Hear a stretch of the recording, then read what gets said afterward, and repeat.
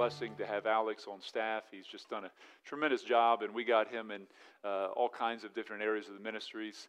Teaches in our LBI. He's a very studious guy. If you've ever been around him, you know that he is really a passion for studying and teaching the Word of God, and he teaches our seniors class. And then also he oversees our kids. He oversees our radio ministry, puts all that together. So really appreciate him. Make him feel welcome as he comes to preach for us tonight. Thanks, Alex. Well, good evening, everybody. Losing stuff already. My mind is not it on this one. Well, so grateful I get to be here. Grateful I get to preach. It's one of my favorite things in the world to do. I used an excuse to kind of get in here this time. I'm like, well, my school requires me for something I'm doing that I have to preach once while I'm in this class. And I said, so how about that business meeting? And he's like, yeah, all right. So, no, he's very gracious with me, and I'm just so excited for the opportunity. I'm going to read the text. The text is 2 Timothy 2, 1 through 7. If you'd like to stand to honor the Word of God, you're welcome to do so.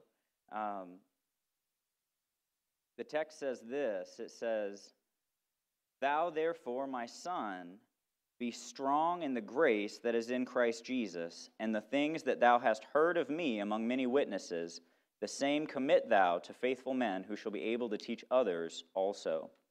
Thou therefore endure hardship as a good soldier of Jesus Christ. No man that warreth entangleth himself with the affairs of this life, that he may please him who hath chosen him to be a soldier. And if a man also strive for masteries, yet he is not crowned, except he strive lawfully.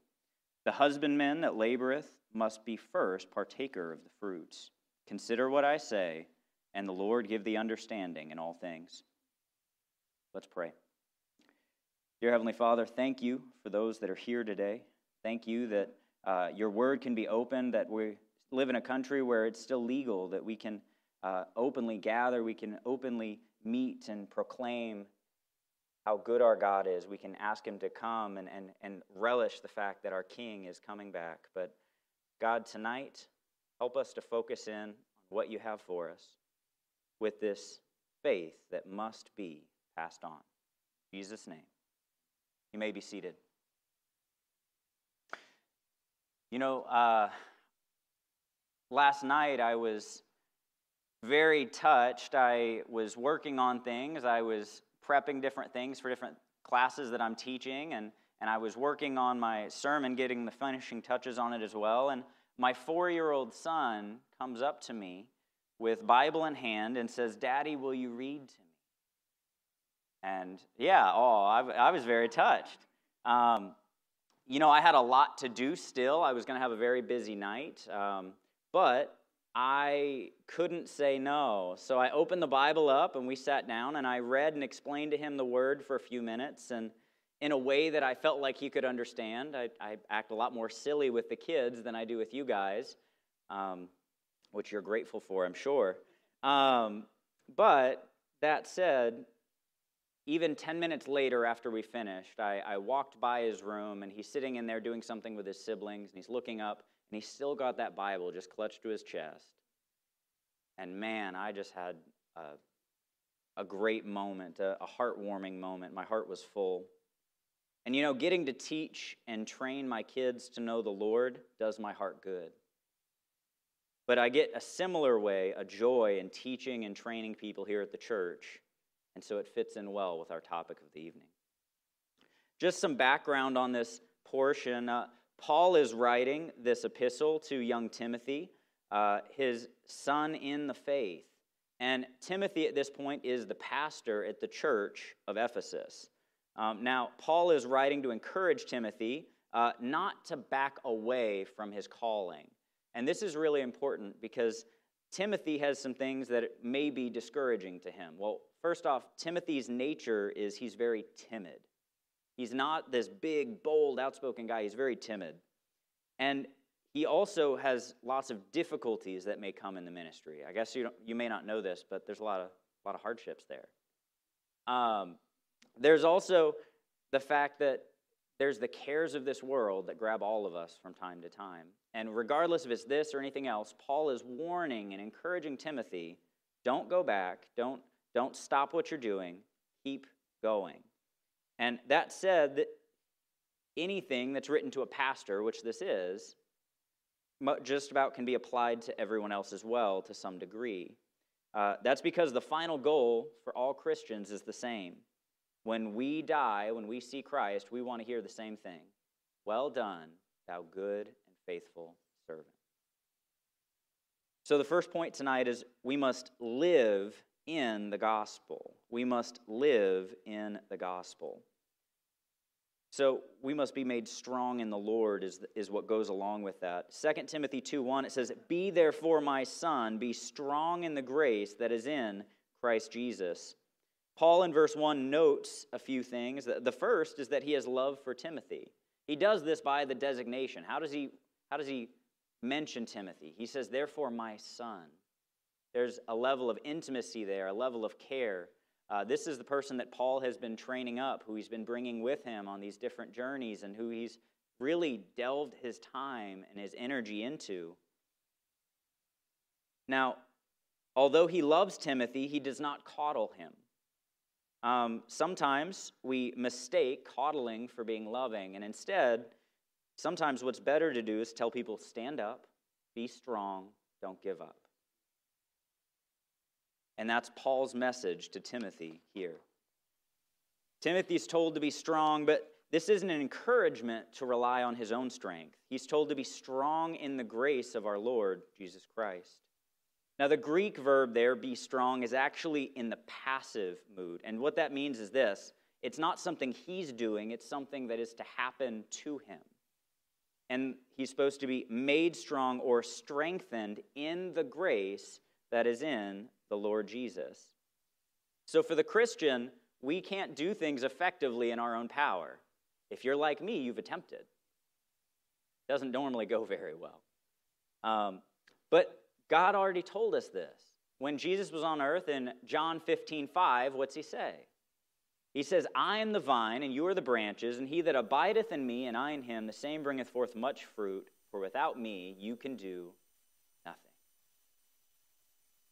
When we don't get our strength from the vine, nothing we do will be fruitful. Now, how do we fully understand this grace that is in Jesus Christ? Well, the acronym for grace helps us see it well. Grace is God's riches at Christ's expense. And so as we look at that, God's riches at Christ's expense, we think about the very message of the gospel. For the Christian, the gospel is not meant just to save us, but it is the operative tool in our life also that changes us. It's the reason we're sanctified. It's the reason that we live differently day to day. It's only in realizing God's great condescension, that he would stoop down to me where I was, that he would save me, that he would give his Holy Spirit to me as an earnest, as a down payment, telling me he's not done with me. Of course he's going to continue the work in that same fashion. The gospel continues to work in Christians' lives. Again, this applies whether you work in the ministry or whether you don't, but it's especially true for pastors. We must rely on the work of Jesus Christ. Every single person must find their strength in him, and that's how we find the strength to live for him. 2 Corinthians lines this up really well, actually. 2 Corinthians 5, verses 14 through 15. It says, for the love of Christ constraineth us, because we thus judge that if one died for all, then all were dead. It goes on to say, and that he died for all, that they which live should not henceforth live unto themselves, but unto him which died for them and rose again. It's the love of Christ, the fact that he loved us so much that he came to die for us, that changes how we live. As a matter of fact, the same power that raises Jesus from the grave in verse 15, look to verse 17. It says this, it says, for therefore if any man be in Christ, he is a new creature. Old things are passed away, behold, all things become new. So we must live in the power of the gospel and in the grace of Jesus Christ, whether you're a pastor, a teacher, or anyone else in the body. It's the only place our power comes from. Secondly, we must pass on the gospel. We must pass on the gospel. We must commit this truth to faithful men, which we'll see in verse 2. It says, "And the things that thou hast heard of me among many witnesses, the same commit thou to faithful men, who shall be able to teach others also." Pastors and leaders, very much to their own sadness, cannot meet every person's need. You guys don't get a clue into this, but sometimes when we're in meetings, pastor really is saddened and is hurt by the fact that, he forgets things. He can't do everything.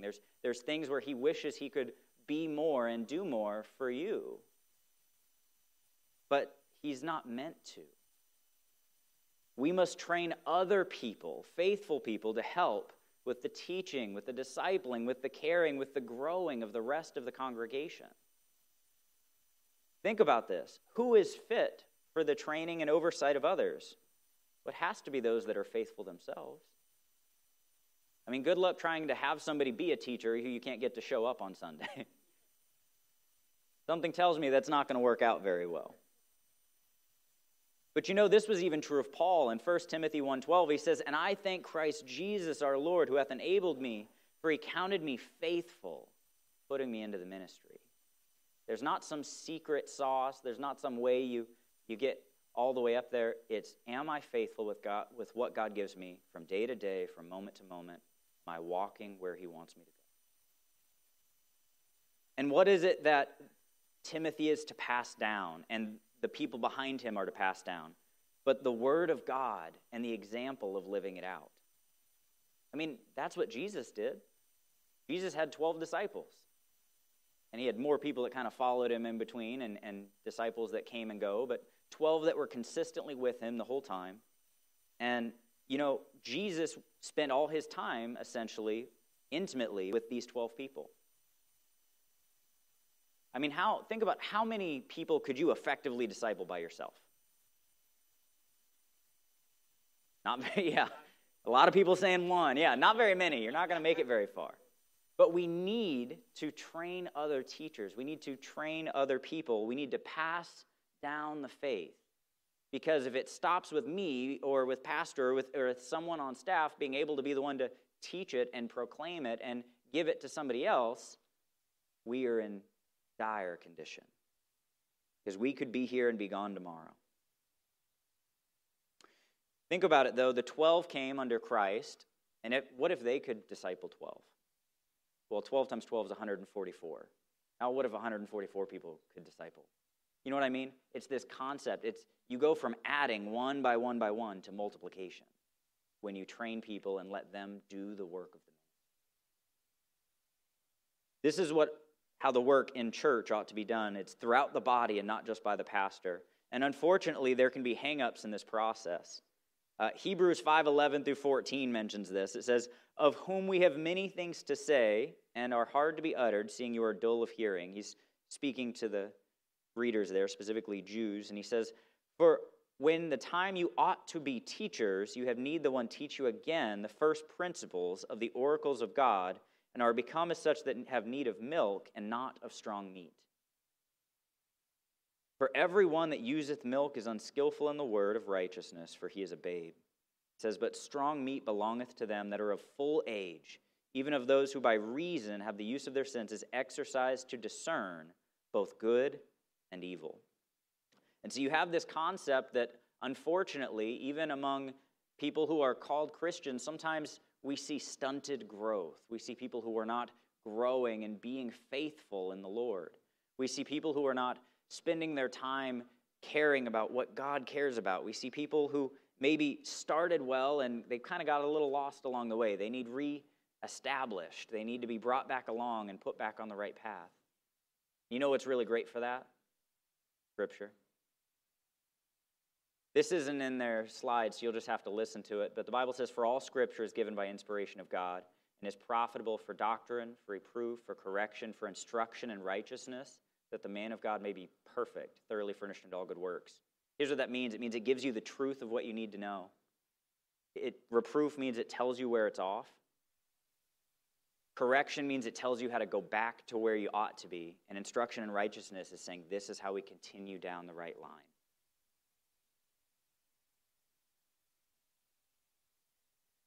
Not passing the truth down to the next generation has consistently been a problem throughout the Bible, specifically with Israel.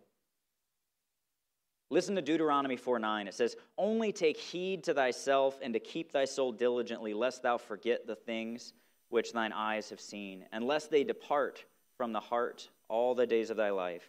But teach them to thy sons and thy sons' sons." Wow, this really isn't supposed to be a one-generational thing. Not supposed to be how much can I gain and learn and stuff up within myself, but what can I give out? What can I pass on? How can I teach this to the next generation? Now, you guys are very familiar. Deuteronomy is happening right before the people go into the land, and Joshua is the next book up. And so they spend some time going in and clearing out the different peoples until Joshua is too old to finish the job. And that's what the Bible said, not me. And so then you have this scenario, and Joshua has to stand up and say, look, as for me and my house, this is Joshua 24:15, by the way. He says, choose you this day whom you will serve. As for me and my house, we will serve the Lord. He makes that stand. And he brings the people, they're all there, they hear it. How do they respond? Well, Joshua 24:24, it says, "And the people said unto Joshua, the Lord our God will we serve, and his voice will we obey." Man, that sounds good. Sometimes we say a lot better than we do. By Judges chapter 2, believe me, this is not that long later, because Caleb's younger brother is the first judge. By Judges chapter 2, it says, "And an angel of the Lord came up from Gilgal to Bochim, and said, I made you to go up out of Egypt, and I've brought you into the land which I swear unto your fathers. And I said, I will never break my covenant with you, and you shall make no league with the inhabitants of this land, and you shall throw down their altars, but you've not obeyed my voice. Why have you done this?" Not been that long. I mean, even if you tried to extend it as long as you could, maybe 30 years. Judges 21:25, this is the end of the book. This is hundreds of years later. But this is what it becomes. It says, "And in those days there was no king in Israel, and every man did that what was right in his own eyes." So much for we will follow what God has to say and obey him. They did not successfully pass on the faith that was within them. Now, not everyone is called to be a teacher at the church or called to be a pastor. But, every Christian has someone who they know more than. Every Christian has someone they're farther in their walk than. Someone that they can encourage a little bit. And if you're a parent, you have some by default. Believe me, my kids have a lot to learn. Charles Spurgeon said this. He said, "How can we hope to see the kingdom of God advance when his own disciples won't teach the gospel to their own sons and daughters?" What are you faithful with where you are right now? You don't have to be a teacher before you become faithful. The same is true of the next generation in our church. We must make sure we impart the truth. Number 3, we have the endurance for the gospel. The soldier is the first picture. There's 3 that I'm going to give you. There's the soldier, the athlete, and the farmer. Okay? The soldier, enduring hardness. Verse 3, it says, "Thou therefore endure hardness as a good soldier of Jesus Christ." Now, hardness is certainly something that's felt by all. Anyone who lives realizes life is not always hunky-dory. Things go south. I have a theology of vacations, that God always makes something go wrong on a vacation because we don't want our paradise to be here. My own personal belief. I've just never had a vacation where everything went right. Maybe that's just me. but that's okay. Now, this word hardness could refer to natural difficulty, or it could refer to more direct persecution, because there would be both.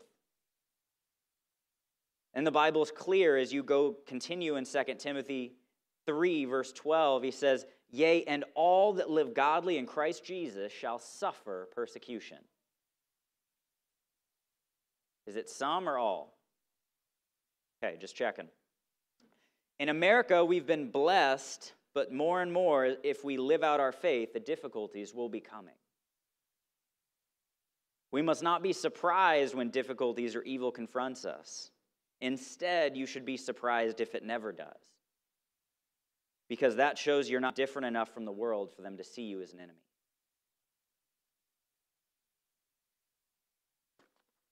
That goes for any and all of us. Also note that we are to endure as a good soldier. A soldier must meet the demands of his superior no matter what the cost, no matter what the scenario. I've worked a construction job, and sometimes, if it rained, we all just went home. If you got enough rain, you couldn't do anything there, so your day's over. It doesn't quite work like that in the military. Something tells me if it rains, you're just now standing in the rain.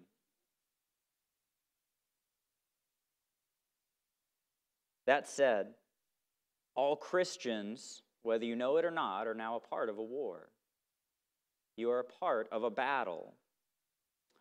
And I like how one commentator puts this: although all Christians are in this, pastors are to be the spiritual Green Berets. We are to be leading the charge for other people. The soldier imagery continues in the idea of avoiding entanglements in verse 4. It says, "No man that warreth entangleth himself with the affairs of this life, that he may please him who hath chosen him to be a soldier." So as he continues with that idea, he's saying it's vital for you, Timothy, and for those who you train up, avoid entanglements. His focus cannot be on this life, because then he will miss living in the light of eternity. Pastors and those for the next generation of faithful teachers must have an eye on the world to come. This leads to concentration, self-denial, and a disregard for small things that just don't matter. How often do we get caught up in things that just don't matter? I'm really glad we don't go to a church that fights about the carpet color. Because there are those. But if we keep our eyes on the eternal things, all this carpet's going to come up in 10 years anyway. All right, so question then for you, for me. What do we find ourselves living for? Not just what are you doing on Sunday and Wednesday. Through the week. Do the people around you know that you're a Christian by the way you live, by what you do, by what you say? Is your life built around representing and directing people to Christ with your words and with your actions? I'm not saying you have to go be a pastor, but is it obvious that you're a disciple, that you're a Christian? For many of us, many people, we live for our own pleasures. God made things to be enjoyed, but we must be careful we don't let our focus get out of whack. It's not wrong to have things, but it's definitely wrong when things have you. It's not wrong to have things you enjoy and love to do, but it's wrong when they dethrone the Lord. Personally, I have my own interests. I'm a weirdo. I like to do jujitsu. I know a couple people who've talked to me about that, between family members or themselves that also have done this.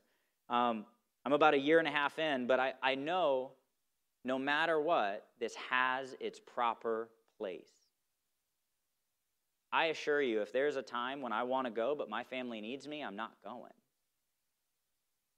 I assure you, if there's church, I'm not missing church to go to jiu-jitsu. I assure you that when I'm there, my conduct and my conversation still show who is king in my life. You know, I can never get over the lyrics to this song. It's by Jimmy Needham, and it's The song is called Clear the Stage. I'm just going to read them to you. I was going to sing them, and my wife determined that's a terrible idea. I don't know if she's trying to protect me from my bad singing voice or if it's just weird when people sing in the middle of oratory things. So she says it's the latter, but I'm not. We'll see. So here's what it says. It says, we must not worship something that's not even worth it. He says, clear the stage and make some space for the one who deserves it. He then goes on and he says, anything I put before my God is an idol. Anything that I want with all my heart is an idol. Anything that I cannot stop thinking of, an idol. And anything that I give all my love, an idol. And you know, we can come into church. We could stay here for 198 hours, 12 days, I don't care. He ends the section saying we can sing all we want to and still get it wrong because worship is more than a song. So you have the soldier, then you have the athlete. He must strive for masteries. That's what he's got to do. Verse 5, it says, and if a man also strive for masteries, yet he's not crowned except he strives lawfully. Training is required for anyone to be good at anything. Now, some people have some level of talent, but in order for it to go anywhere, it has to be fostered. They have to practice at least a little bit. But most people find that even if you don't have a lot of talent, hard work can often overcome some of these things. But hard work is required. We must strive for masteries. The teacher and pastor are no different. That is why the pastor cannot be a novice when you look at the qualifications. It takes practice to speak effectively. It takes practice to counsel people well. It takes practice to handle yourself in a wise manner. And certainly it takes practice to study the Bible. 2 Timothy 2:15, here's what it says. It says, study to show thyself approved unto God, a workman that needeth not to be ashamed, rightly dividing the word of truth. You know, studying to be approved of God in general takes the 3 steps of learning. And in case you're not familiar with those, I'll give them to you here. The first is knowledge. All learning starts this way. You get facts. You get the basics of something. You learn the outline of how something works. Then as time goes on, you grow into getting understanding. This is more focused. It's discernment. This is right and that's wrong. I can tell because these things don't fit together. That's incompatible with what I know about God in the rest of the Scripture. There's all these things. You have knowledge, you have discernment, and finally you have wisdom. And in wisdom, it's the proper placement of both knowledge and discernment to correctly apply the word to a situation. This is how you rightly divide the word. You need to know, you need to be able to discern this from that, you need to be able to apply it rightly as you go on. The athlete also can take no shortcuts. He cannot cheat the system. The verse again says, a man must strive for masteries, yet he's not crowned except he strive lawfully. A pastor or any Christian can try, like the athlete, to get to the end, but if he even gets there unlawfully, he's disqualified. So many of us have played sports. The concept of following rules is easy. We get that. But in this context, it may address either allowing sin or pragmatism to rule. Many things draw a crowd, but do people grow? Do they leave changed? Let's not aim to be a sensation. Let's aim to be people that are wholly striving according to God's word and his design. Let's be people coming in and doing something. Let's not be people who warm a seat. We want to see people truly saved. We want to see people truly changed to the praise and glory of our God and Savior. The final picture there is the husbandman, the farmer. And you know, the husbandman is willing to work and receive the benefit later. This is immensely important. The husbandman is he that laboreth first, or the husbandman that laboreth first, or must be first a partaker of the fruits.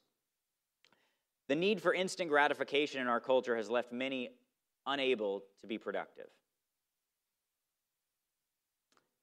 It's really hard to lose weight when we eat all of our meals through a microwave. It's really hard to get good at anything when you expect to be good the first 3 times you do it. The problem is people want the harvest without putting in the work to plant the seed. They want the return without the investment. And the pastor, the teacher, and even the Christian at large must put hard work in to receive the results, to see growth, to see something happen. And individually, we must practice the Christian disciplines to grow in them. You know, they say Rome wasn't built in a day, and students don't become masters overnight. And with that, I have to tell you, nothing that's worth doing is ever easy. But you know what? 3 John 1:4 says, I have no greater joy than to hear that my children walk in truth. Consider what I say, and the Lord give thee understanding in all things, is how it ends in verse 7. So as we get ready to close, I'm just going to ask you a few questions as we start the invitation time. Christian, are you living for Christ in His grace day to day? Is the gospel the operative tool in your life? Has something taken your focus? Are you enduring the difficulties of the world, or do you need to renew your strength? Are you striving to be what God has called you to be? And are you walking, putting in the work, waiting to see what God will do? Today, as we finish, where are you in your walk? Are you one of the faithful? Are you someone who's been stunted along the way? Or are you a brand new Christian and you haven't had time to go one way or the other? How do we grow from here? Let's pray. Dear Heavenly Father, I pray that you'd be with us this evening. I pray, God, that you would open our hearts, open our minds to receive the word. God, we would love to see revival, but we want to make it something where we hear the truth. We repent of the decisions we make. We come to know you. We come to live like we do. God, I pray that we would see people growing, maturing. I pray that people would stand with endurance